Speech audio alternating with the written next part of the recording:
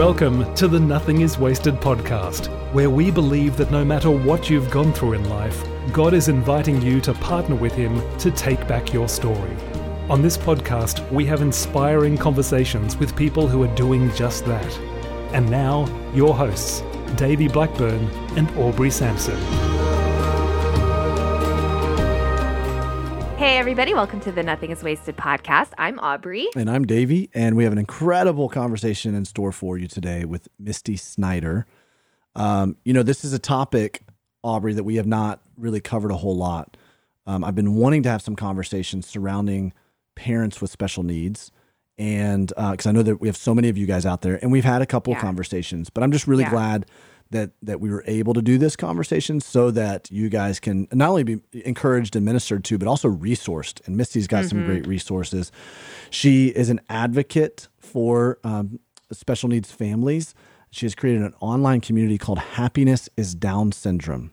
It's awesome. It's very cool. You need to go look up their Instagram, Happiness is Down Syndrome, and it will light up your day. Because she really, and we'll talk about in this conversation, you'll hear in just a second, she really flips the script on everything you would think of when you receive a diagnosis of Down syndrome, right? As in pregnancy, a doctor, OB comes to you and says, hey, I'm sorry, here's the genetic testing and how it comes back. Typically, you're going to go and search Google and you're going to find all of these different things that, are going to tell you all the difficulties and how hard this is going to be and how much it's going to, really adversely affect your family. And she decided to flip the script.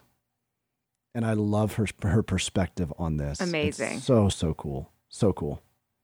Yeah, you are going to be so encouraged by Davey's conversation with Misty Snyder. And like Davey said, go to Instagram right now and find her. Happiness is Down Syndrome.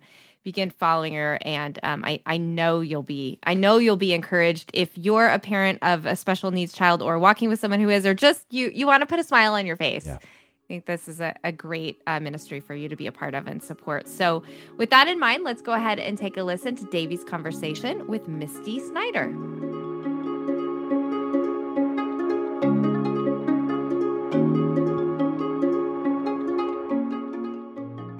Well, Misty, it's so great to have you on the Nothing is Wasted podcast. Thanks for joining me. Thank you so much for having me. Yeah, Misty, I'm so excited about this conversation because I just, as I was reading some of your bio and some of your stuff and just kind of seeing what you're doing in the world right now, I'm so encouraged by how you have taken your pain and your situation that many people would say is exactly, many parents would say this could be one of their worst fears, right? And yet you're leveraging this. And you're using this to encourage other people. And I know that it hasn't come without your own disappointment and hardship and pain and difficulty. And so that's what I want to dive into. But I'm just really proud of the voice that you're bringing to this conversation right now. It's really cool.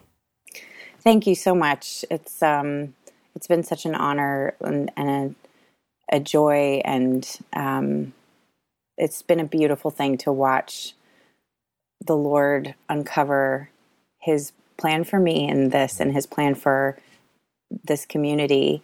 I really feel His presence over all of it. And so it is such a joy. It really is such a joy. Wow.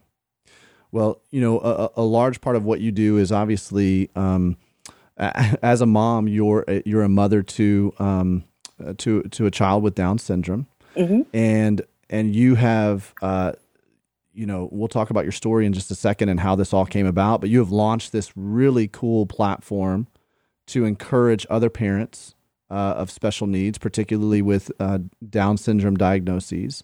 And it's called Happiness is Down Syndrome. It's very, very cool. And you've just become a really big advocate for this. Now, I know I spent, when I was planting our church here in Indianapolis back when we moved here in 2011, one of the first things we did was try to get involved in the community, and I started substitute teaching, and my assignment for an entire year was working with kids with special needs.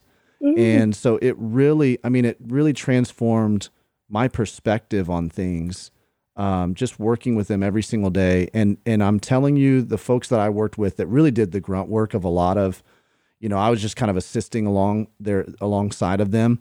But they just became my heroes. And so I want to say from the outset, you are a hero to me.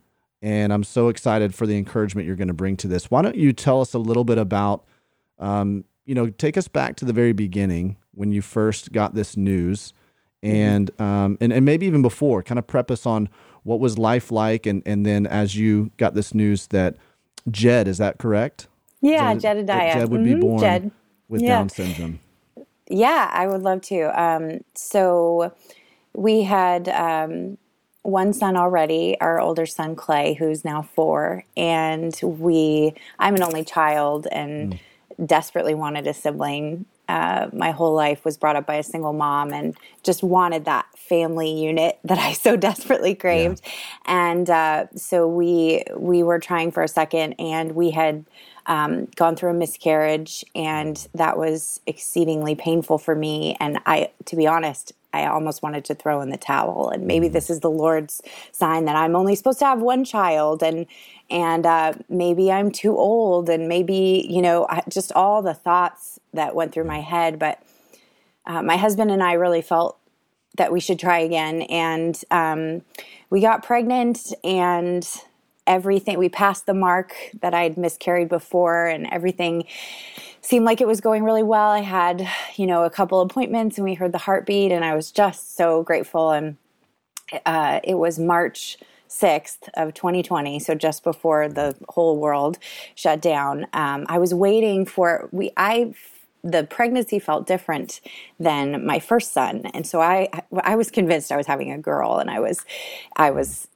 desperate to find out because I wanted to have, girl clothes thrown at me, and to shop. And so I did some genetic testing, and we hadn't done any testing with my first son. So this was a whole new experience. So we did some genetic testing to find out the gender of the baby, and it took a long time to hear back. And I kept calling and calling and calling. And one day I had just gotten back from leading worship at a Bible study on a Friday morning, and I was resting in my bed, and I had my ringer off, but I looked over and I saw OB, and it was my doctor, and instantly I felt something was wrong. She had this cold, distant tone in her voice. She said, "We got the results of the genetic testing back." And I said, "Oh, great." And she said, everything looked fine here and here and here, but I did want to tell you that you came back high risk for trisomy 21. And, you hear people describe that sort of like, the earth stops, the world stops, and what did you just say? I said, "Do you mean Down syndrome?" And she said, "Yes." And I said, "Well, what does high risk mean? What does that mean?" And she said, "You have a 9 of 10 chance that your son has Down syndrome." Wow. And I didn't have any warning. Luckily my husband was home that afternoon, but I didn't have any warning. It felt like the whole world stopped. And there was I still get emotional about it because I empathize with who I was then. Yeah. But I have never felt more scared and more alone than that phone call, because there was no one there to sort of explain things to me. It was just a cold, hard, and she said, "I'm sorry." And I said, "Well, what's the sex of the baby?" And she said, "The fetus is a boy." And she said some more things about connecting me to the genetic counselor. It all was a blob, but I remember starting to walk down the stairs with the phone in my hand, and I sort of fell down the last few stairs to my husband and just fell in a ball of tears. And, that moment was one of the darkest in my life, because I have, volunteered for clinics to talk to women about alternatives, being able to put their child up for adoption and different things. And so I never in a million years would have thought that my head would have gone to the place that it did in that moment. Right. But I said to my husband, "I cannot do this. I can't do this. I'm not this person."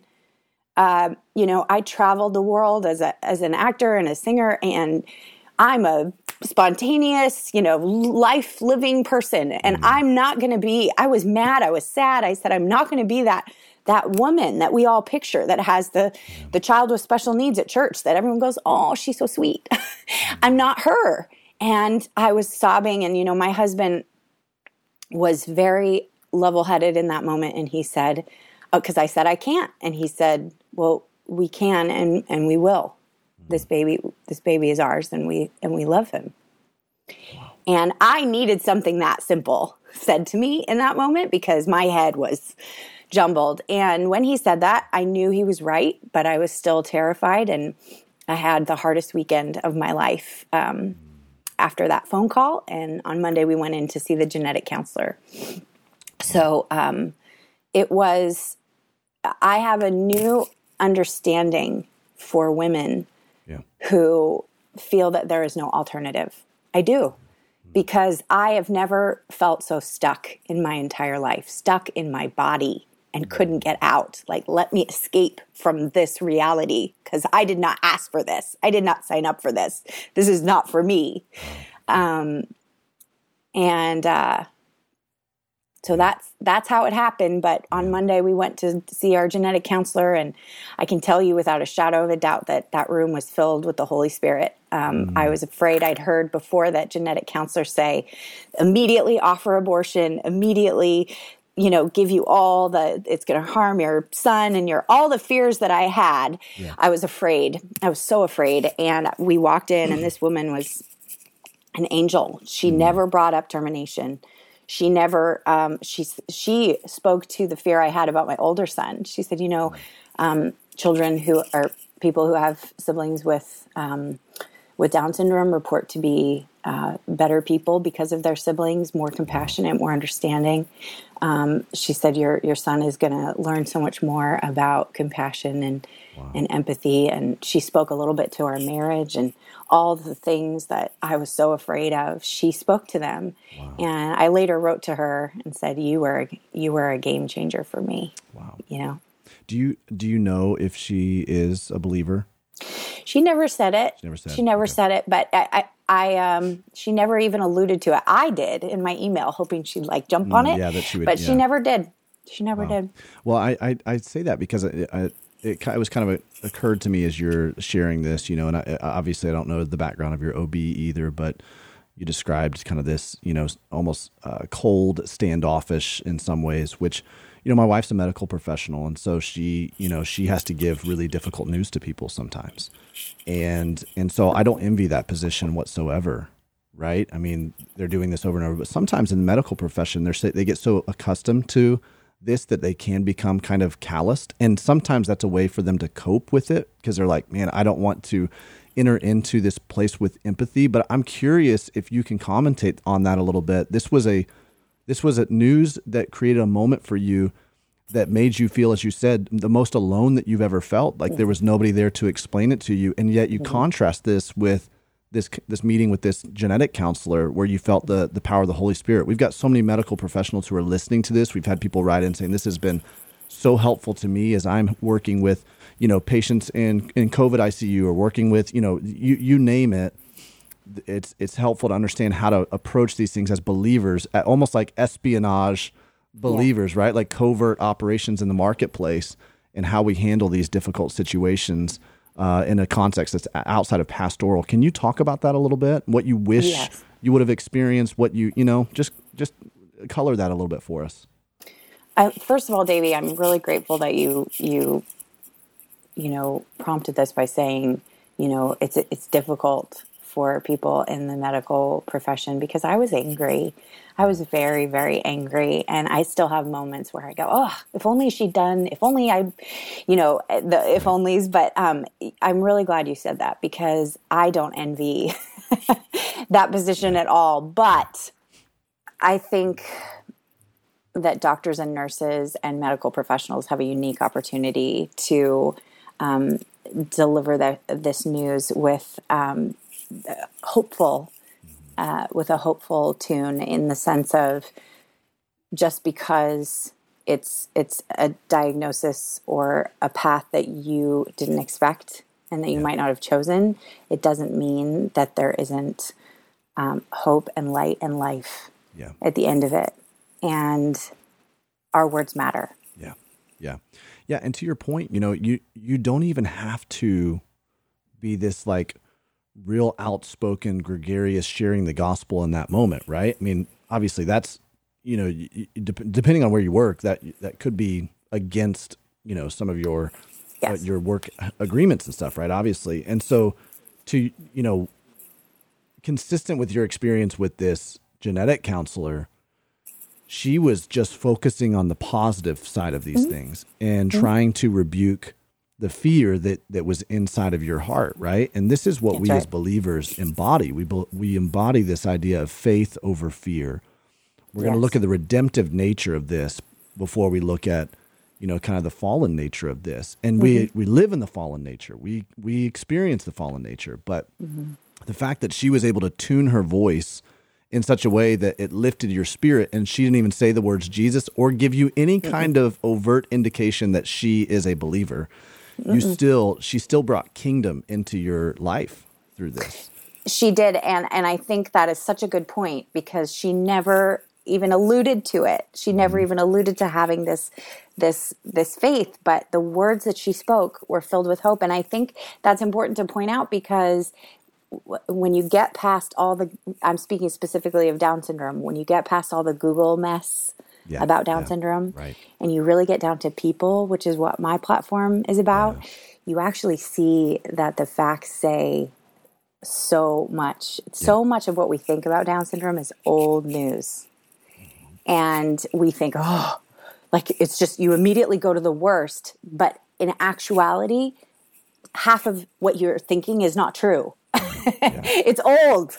And so to be able to just state the facts clearly about what people with Down syndrome are doing now and how early intervention is such a gift, and all the things that I've experienced now with my 19-month-old, that is the helpful stuff. Wow. Those are the gems, That's so good. Well, I definitely want to make sure we talk about some of those things, because I think you can also be a voice into the hearts of people who are listening to this right now, and they're wondering those things, right? They've just done Google search after Google search after Google search.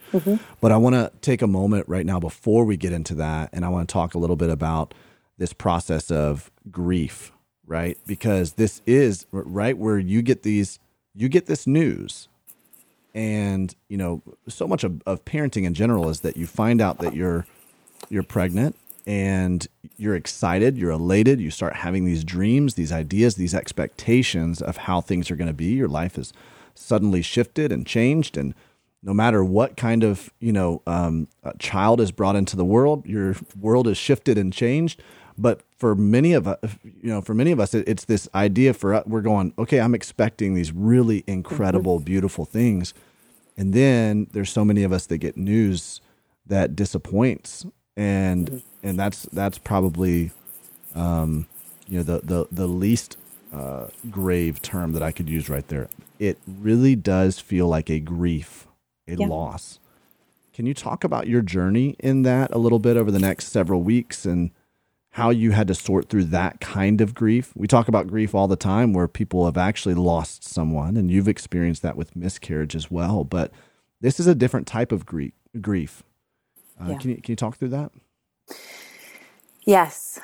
Thank you for that question. I think it's really important to acknowledge the hopes and the expectations that we have as parents for our children, and who doesn't want the absolute, best and brightest for their child. It's important to grieve what you thought. So we call it grieve the dream.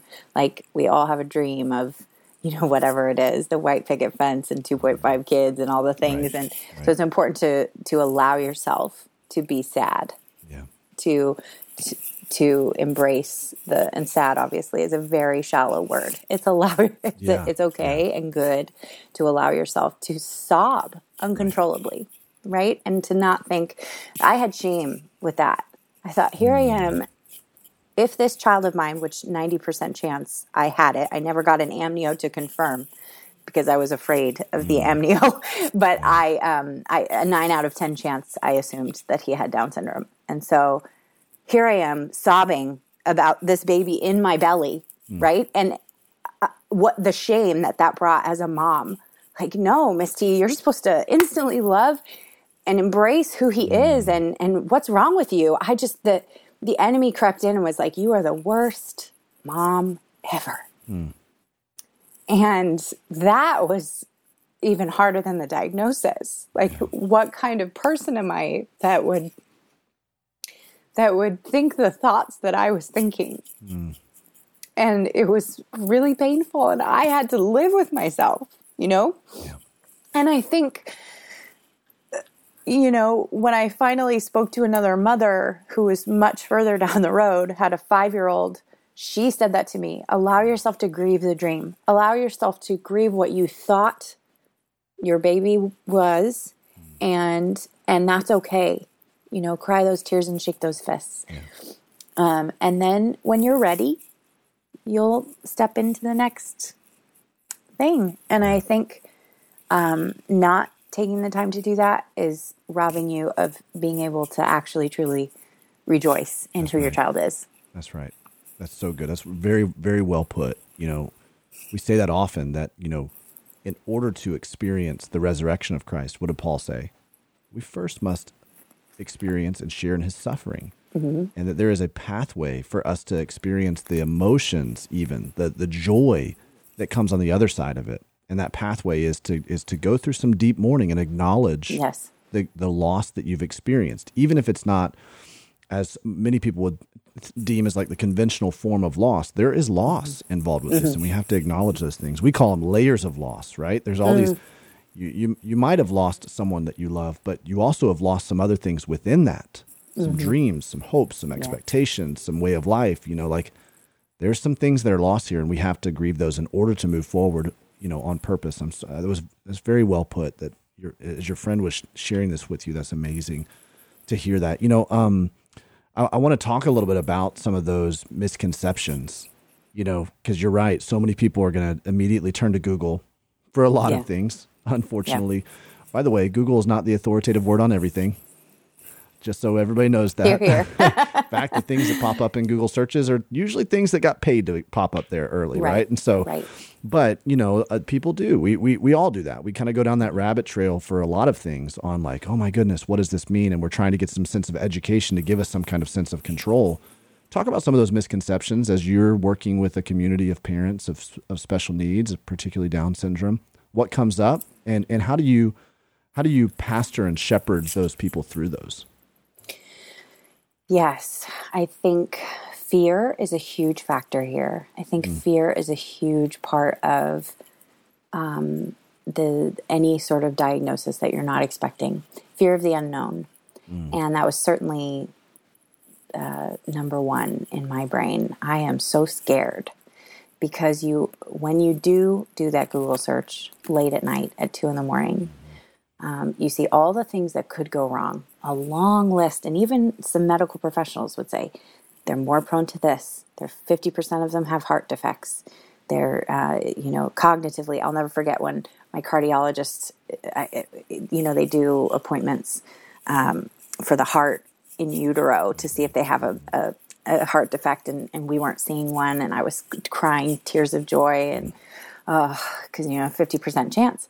And he said something along the lines of, he didn't mean it harshly, but the way he said it was, the biggest thing with Down syndrome is, all the cognitive delays.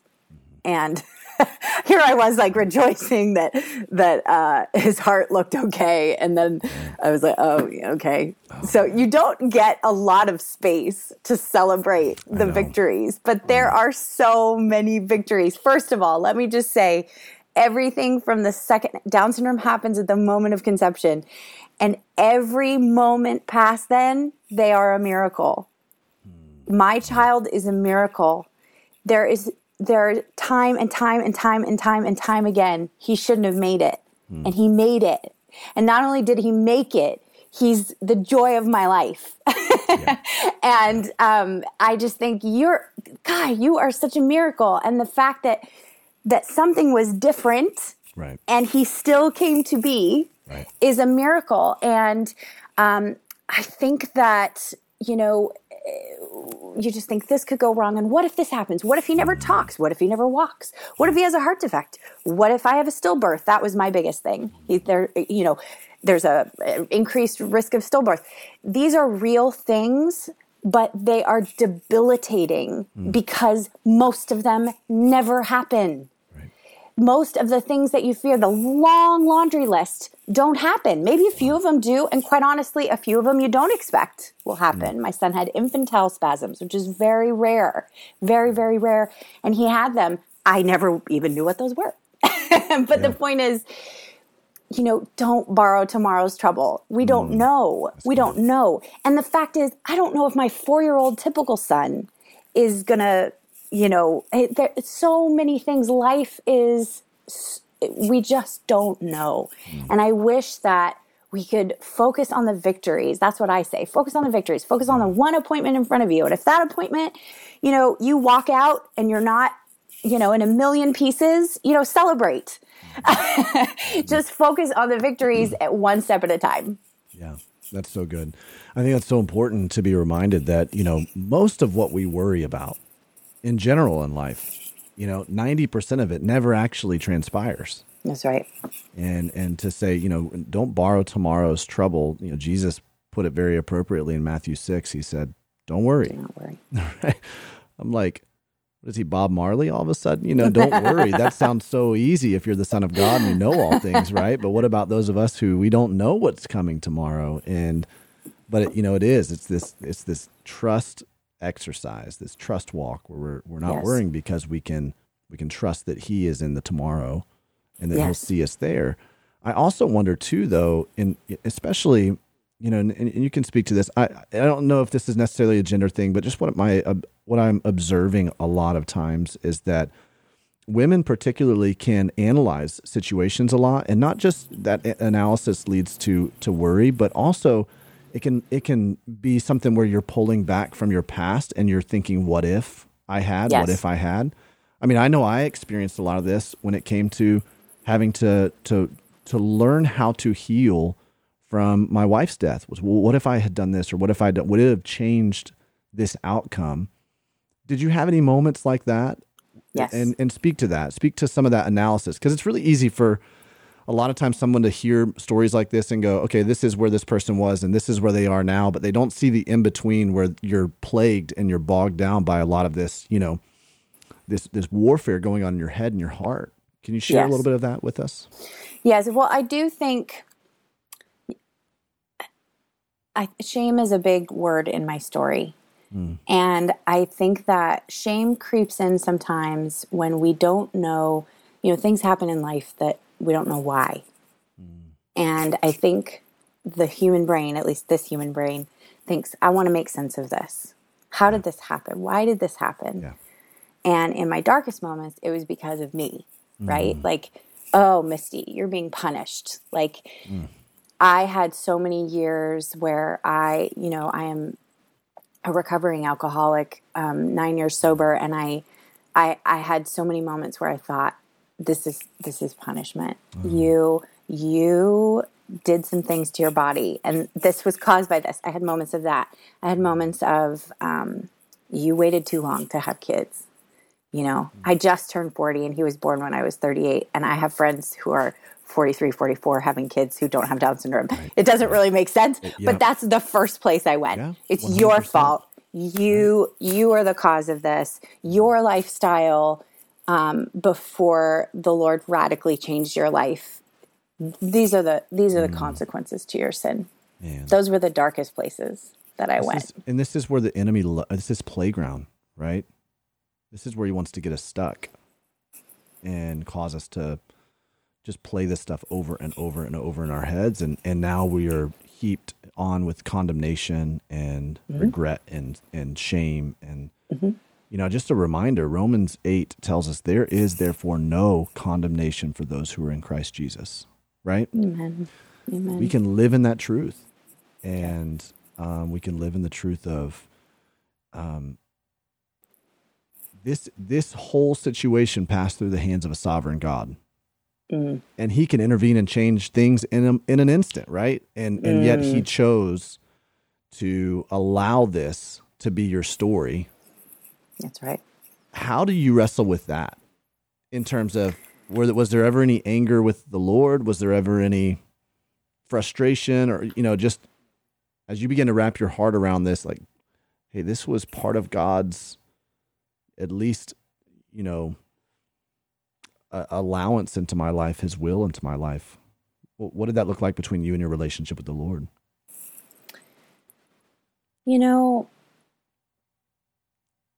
I feel like I definitely had moments with the Lord where I was like, God, have I not had enough? My life has not been easy. And so much of it has been through poor choices or sort of turning my back on what I knew to be true. So at least I could say, well, I was straying from the Lord. and, Yeah, right. and, when we're far from the Lord, we're lost. And there were moments where I was lost in my life. But this particular time, getting the diagnosis with Jed, I had never been more solid in my walk with Jesus. Yep. I was doing all the right things, which is where my head goes, my Pharisee head. Lord, I'm doing all the right things, and I love you, and I'm spending time with you, and I'm going to this Bible study, and I'm leading this Bible study, and I'm doing that, and I've grown, and I know you. Yeah. And I've learned from my mistakes, and it's like this bargaining. Like, have I not shown you, Lord, that I will do anything for you, and that I will, you have brought me up from the ashes. The Lord brought me up from so much and rescued me from so much. And in my darkest moments, I was just like, why, God? Can I just coast for a second? Yeah. Can I just have can you just give me an easy peasy life for 2 seconds, but where I landed from that sort of wrestling was, I don't want an easy life. Yeah. I want a full, rich life filled with Jesus. Wow. And I say that through clenched teeth, because who doesn't want to sit by a pool and tan? Come on, we're it's nice human. To have that, every once in a while, a week or two here. Exactly. I do like the easy moments, but you know what? I don't want what can come from that. I don't want the shallow. I don't want it. I want, and it's so interesting because the day that I got the diagnosis, I had gone to a Bible study, I had led worship, and we had this very deep, rich conversation around what we were studying. And all the girls in the Bible study reminded me that I said, I don't want an easy life. I want the Lord to shake me up and show me more of who he is. Wow. And guess what? The next day, I got the diagnosis, and God shows me more of who he is through this journey. That's not me saying, oh, my journey is so much more holy than yours. It's me saying, I see more of his character. Yeah. I see more of his love. I see more of his characteristics. Jed can sit with me. He's 19 months old, and I had a really hard day the other day, and I was sobbing. And we were sitting at the top of the stairs, and Jed put his hands, his little teeny hands, in my hair, and usually he yanks my hair. He's going like this with my hair. And I kid you not, we sat there for 5 minutes, which for a 19-month-old is a big deal. Yeah. Just played with my hair. And I'd look up at him and he'd go, and then he'd play with my hair. And I'm telling you, in that moment, I saw what it means to sit with someone through their pain. Yeah. More than any time in my life, through a 19-month-old. And that's from Jesus. Yep. Man, that phrase right there, I can have an easy life or I can have a rich life. It's like, wow, that's profound. Yes. It's profound. And that's true. It's a scriptural principle. I remember my counselor saying, Davey, the wrong fight is to try to make life easy. Life is not going to be easy. He said the right fight is to figure out, how do I live well in a difficult world? And for me, that was a game changer, because living well means that I'm going to live a rich life, a fulfilled life, a life where I'm going to know Christ more and be known more by him. Yes. And that's what these kinds of valleys do, as you've said. It reveals to us more of the mysteries of God than we ever would have otherwise. Way more than if we're reading a book about God sitting on the beach in Cancun, sipping a cocktail. Like that's, sure, you can learn about God. You really get to know God in these moments right here. That's right. So as you guys were starting to navigate this, the first, he's 19 months old now at the time of this recording. As you're beginning to navigate this over the past 19 months, what have you seen? You had this counselor that told you, hey, let me tell you some really cool things that you're going to see out of this, namely the relationship that his older brother has with him and your marriage. And can you testify to some of that stuff? What have you seen has transpired over the past 19 months as you guys are learning this new normal? Well, the relationship with my sons could not have been more on target than what she said. My older son, Clay, is very bright and very quick and very wants the next hot thing. I have no idea where he gets that from. And he doesn't just kind of stop ever. And Jed has this remarkable ability to help him stop. And Clay will just go up to him and say, I love you, Jed. I love you. He brings out this sweet, thoughtful part of Clay that, is just so beautiful to behold. And then you see Jed observing his older brother, who already he's got stars in his eyes for Clay, and Clay's running around and changing the world.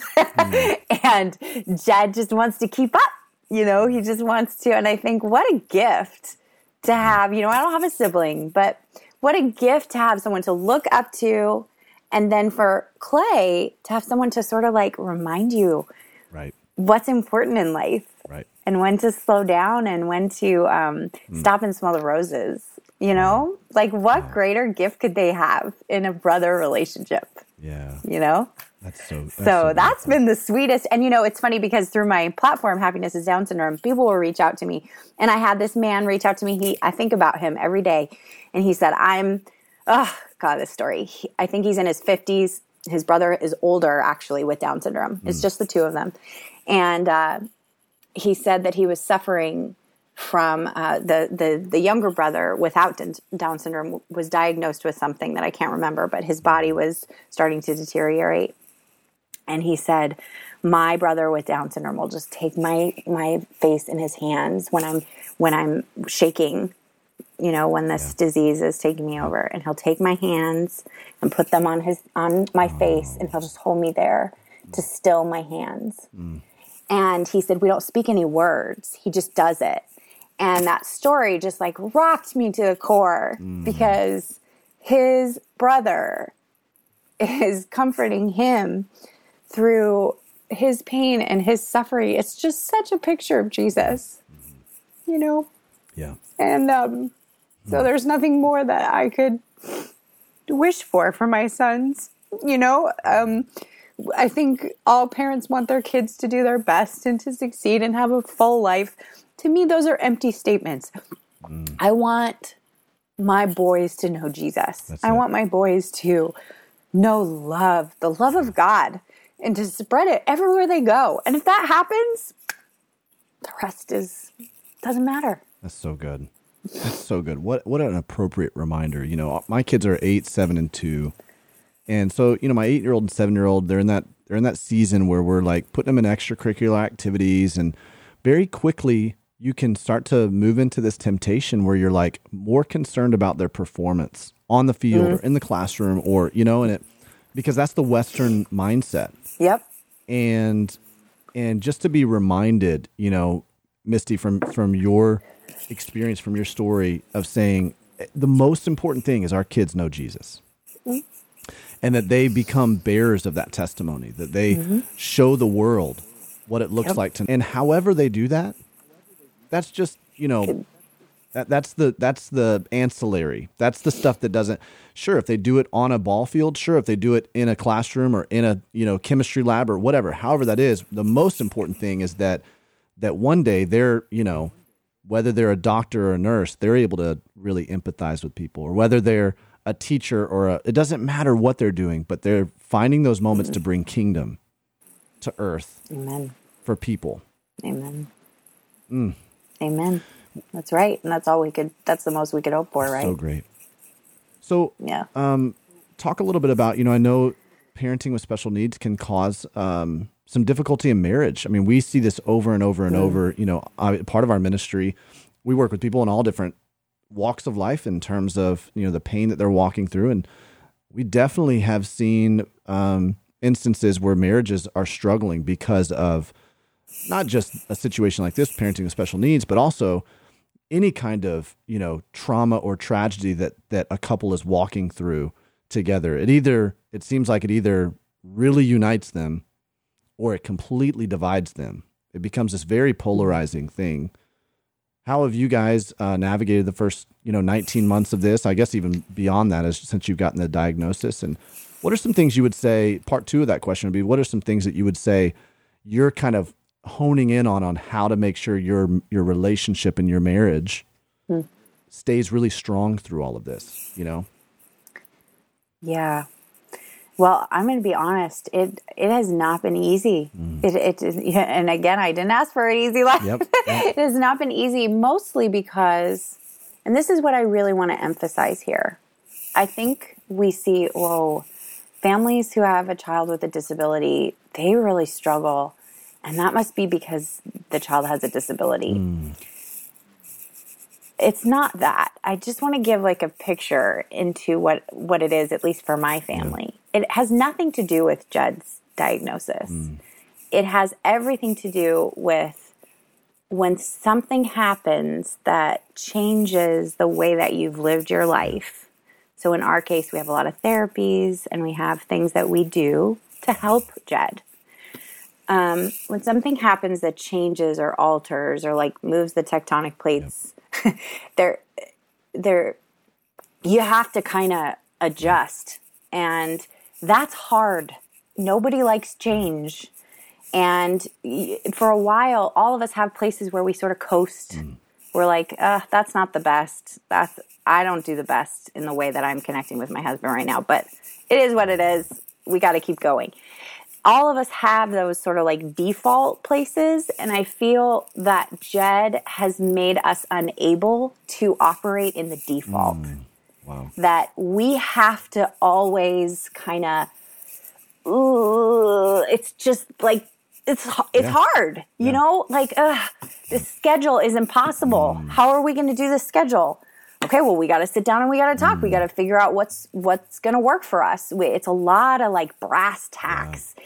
And I think that can tear you apart. That can, because you're frustrated and like, why aren't they pulling their weight, or I'm doing more, you're doing less. But I think that happens in marriage, period. Right. But I do think that Jed has absolutely kind of made us focus on what is important. Like we can't coast anymore. There's no more default. It's do or die. And we're really all in that position. Right. But my life shines a light on that more. You know, so my life being so busy and full with things for Jed, it shines a light on, you got to feed this part. Good. You got to work on this part. You got to look at this part, or you ain't going to make it. Right. So do it. Do it for the Lord. Do it for your children. Do it for each other, you know? And there have been moments where we've just been so frustrated and like we don't know how to do it all. We're just exhausted. And I will just like, you know, hug him and like snuggle into his chest because there's nothing else to say or do. You're just tired and you just have to like, you know, I'm so glad you brought this up because it's a reminder that you just gotta like, don't hang on to the crap. Yeah. Just hug him. Yep.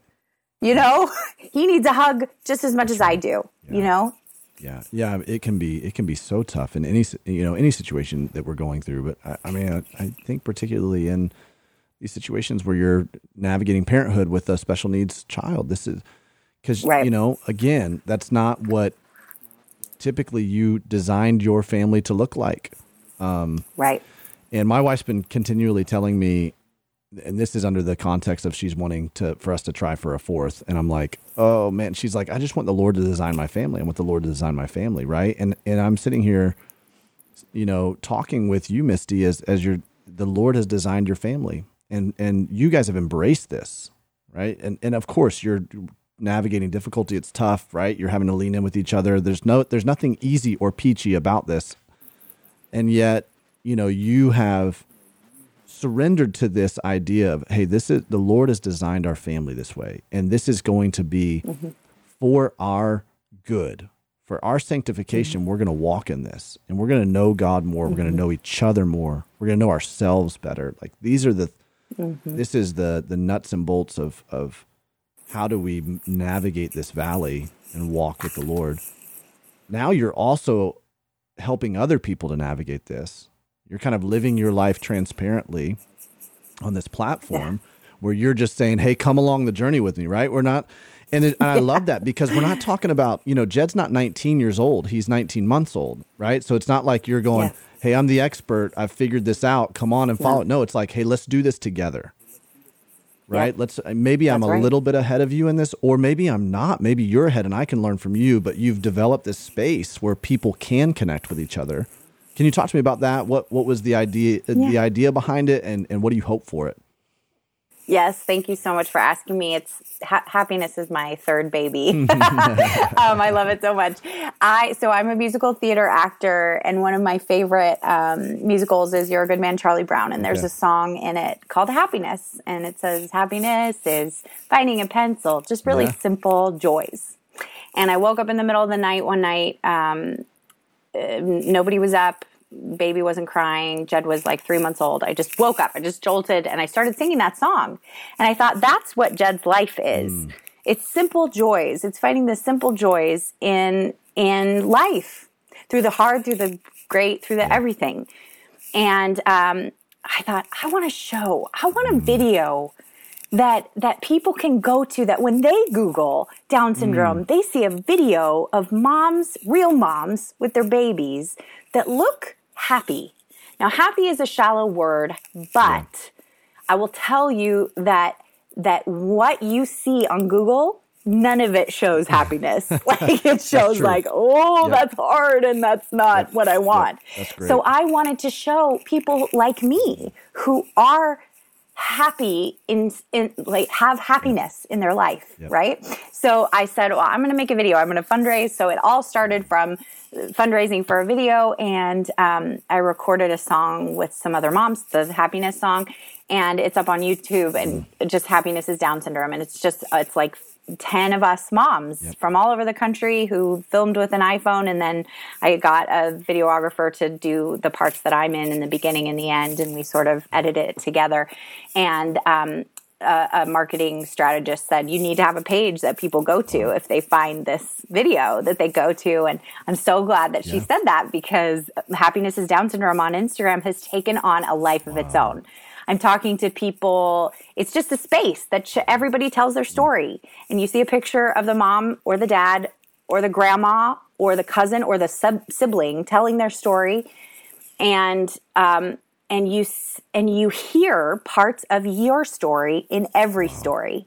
And that's so important. That's what you're doing here, Davey, is like, I can listen to something and go, I don't have that experience, but I know what that feels like. Right. I know what she's talking about. There's someone besides me who feels this way or who has felt this way. It's a chance to be honest. It's a chance to show the hard, but it's also a chance to shine a light on the beauty. So that's what happiness is. And I can tell you it has been one of the greatest joys of my life. Cool. I never in a gazillion years thought that this would be something that I'm so passionate about. And it is my passion project. Oh, my goodness. So, Misty, I just pulled it up on Instagram. If you're watching this on YouTube, I'm going to put this right here. I'm putting it right on the screen if you're watching the YouTube. If you don't know we're on YouTube, go to YouTube, and then you can see just a little snapshot of Happiness is Down syndrome. This is remarkable. This is so cool. Thank you. I love it. Thank you.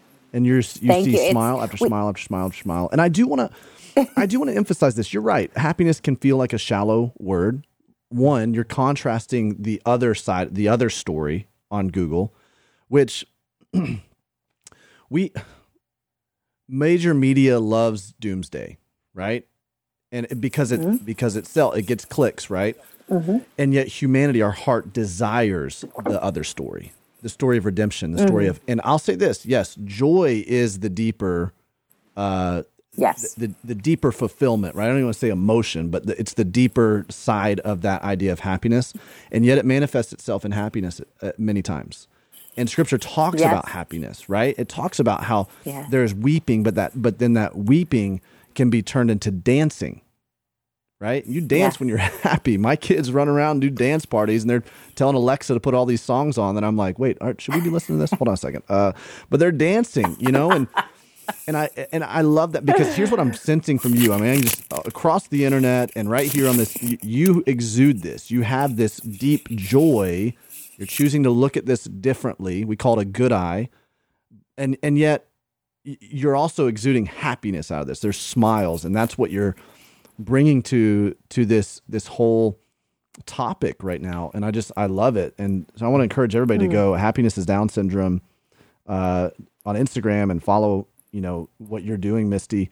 What would you say to somebody who right now they've just received this diagnosis, and this is a providential thing that, man, they've turned on the Nothing is Wasted podcast and they've heard you, or someone referred them to this episode because what would you tell them? You're grabbing coffee with them. You're sitting across the table with them.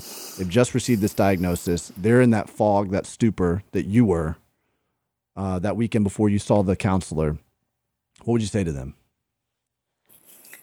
I would say, first and foremost, you are not alone. You are not alone. There are many who have gone before you, and there are many who will come after you. You are not alone. And I would say, find community. Find people who have walked where you are walking, whether that's in the prenatal stage that I did. I went to the DSDN, Down Syndrome Diagnosis Network, and they have chats on Facebook where you can be in a group of moms who are pregnant with a child with Down syndrome. You can express those fears and those real, raw moments in real time with people who are feeling them at the exact time that you are. It's a hugely powerful thing. Find somebody who's going through what you're going through the DSDN. Find community. So reach out, and if you're someone who knows someone going through this, and you can connect someone in some way. My pastor connected me to someone who had a daughter with Down syndrome, and I spoke with that woman for 2 hours on the phone. Wow. And she told me about Lisa being the greatest joy of her life.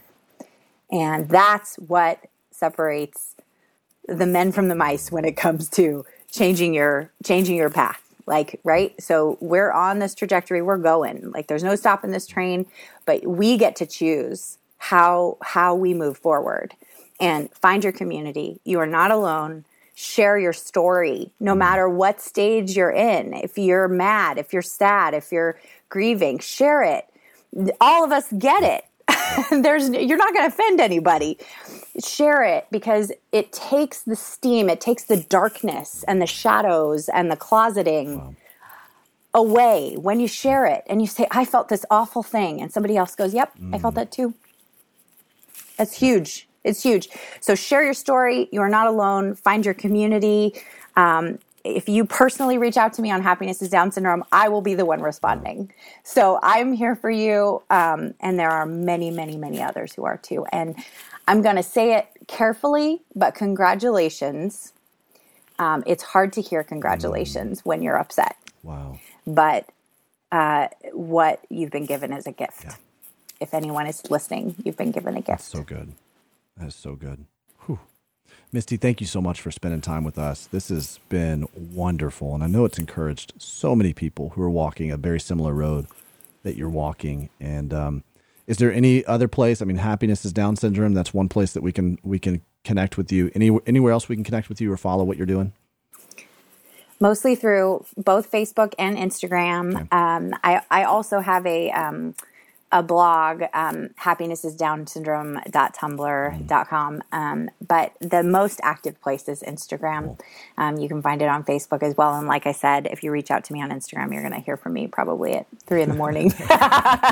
So reach out, connect, even if you don't have someone with Down syndrome in your life, but you want to know more, please reach out. Awesome.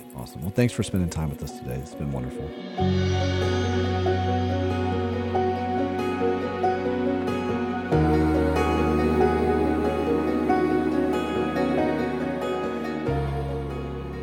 Davey, I love hearing the resiliency of Misty. I love hearing what God is doing through her, and that whole concept that you talked about earlier, and that she really focused on that flipping the script. Right.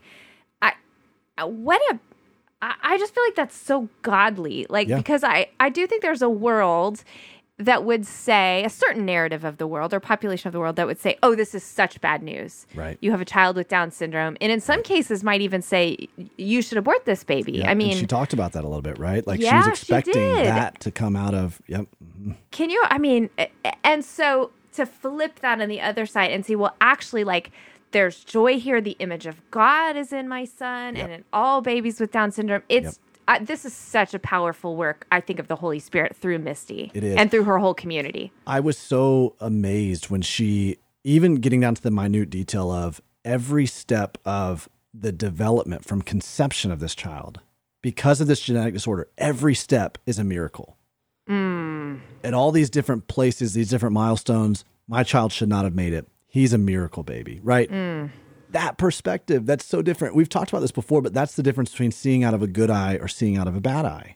Yeah, right? Wow. And I know like several, episodes ago when I was talking about the, kind of commentating on the mistrial that happened with Amanda's trial, I talked about that. Like, you can either see something through a good eye, see something through a bad eye. It's an old rabbinical teaching. It's actually a teaching that Jesus was drawing from when he said the eye is the lamp to the body.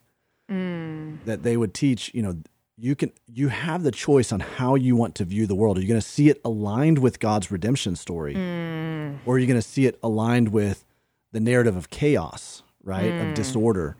And you get the choice on whether, now personalities are prone to certain things, right? Like the more we study personalities, we can say, okay, well, this personality might be prone more toward like cynicism or skepticism. And that's fine. Maybe you have a little bit more work, but I think everybody can move along the spectrum to get over to this good eye and say, hey, I want to choose to see something the way that God sees it, and begin to write my narrative in such a way that maybe these diagnoses or these phone calls, it surprises me, but I can quickly go, that sounds like something God would do. Now let's watch him work. Let's watch him do what he does, Yeah, I think that's so good, Davey. That's such a good insight for, I feel like, for so many situations in life, right? Like, and what you're not saying is, look on the bright side. Right. But it's silver lining. Like, you're not saying denying reality. What you're saying is, in the face of reality, make a decision to either, live in what could totally defeat you and destroy you, or expect God to show up like only God can show up. And that kind of is the difference between like running the race and enduring and surviving in some cases, and the difference between just like laying down and giving up and dying. And so I this is a good call for anybody, I think, in a trial right now to choose.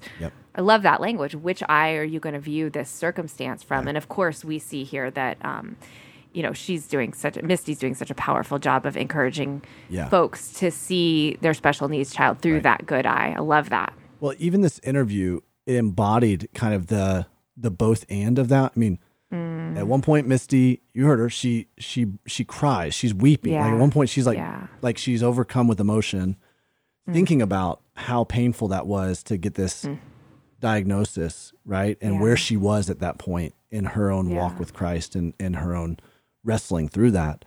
And at the same time, in the same interview, you hear her like, she's bubbly and she's like excited and she's passionate and she's got a smile on her face. If you're watching it on YouTube, you can see it. There's a smile on her face, and you're like, this is the embodiment of walking with both and this, the reality of the pain that we're like admitting that.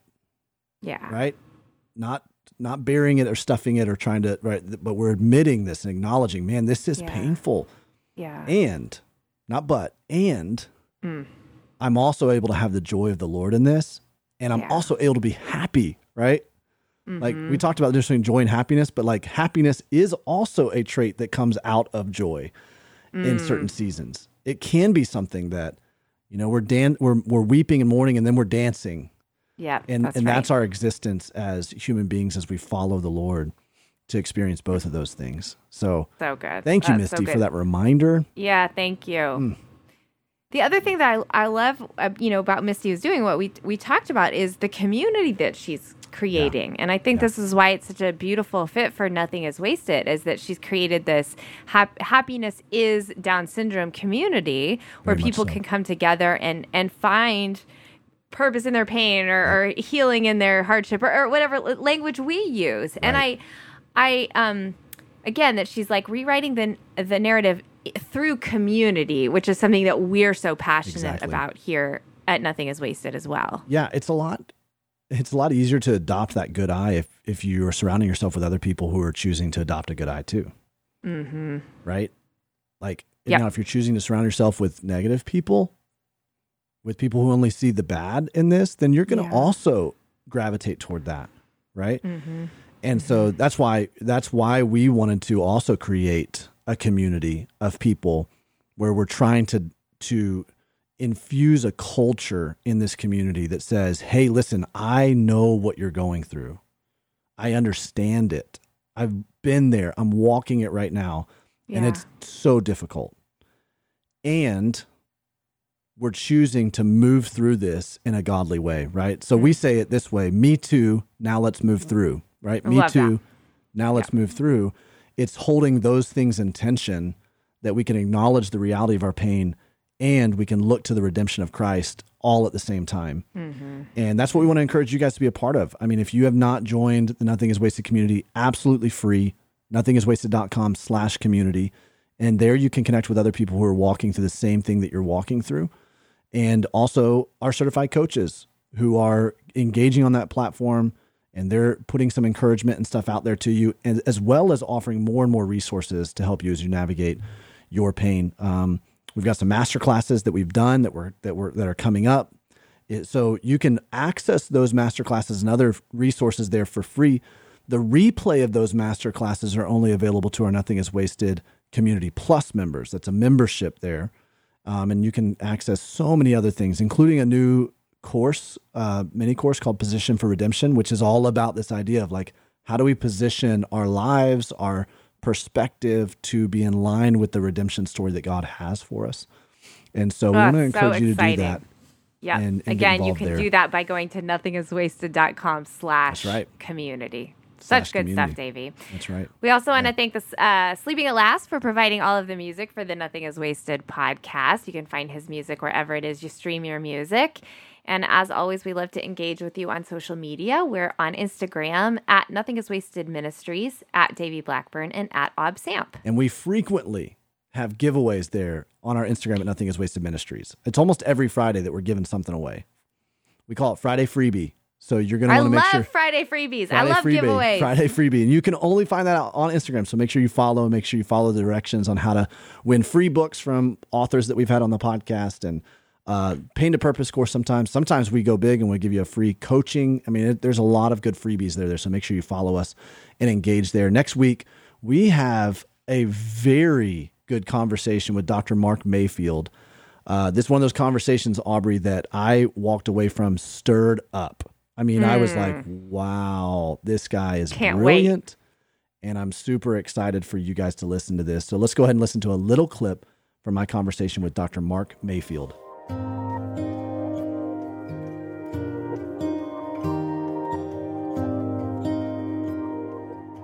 Well, I think over the years, I mean, stigma, you think about just the history of our country and kind of the independent spirit. How often do we hear on the news, you're not going to take away my freedoms. I'm going to, all this kind of stuff. And not to put a political spin on things, but just kind of seeing how our country has been since its inception. It's been very much an independent spirit. So when we get to a place where we can't do it or we are struggling, there's such a stigma around asking for help or saying that I'm not able to do this on my own. And so we talk about mental health or mental illness, but do we really normalize it to a place that we all can go, hey, I can relate to that, in the sense of, well, I'm not going to be diagnosed with, general anxiety disorder or bipolar or major depressive disorder, but I struggle with some anxiety and fear, and I struggle with some depression, or I struggle with ups and downs. Where's that place for me? Where's that conversation for me?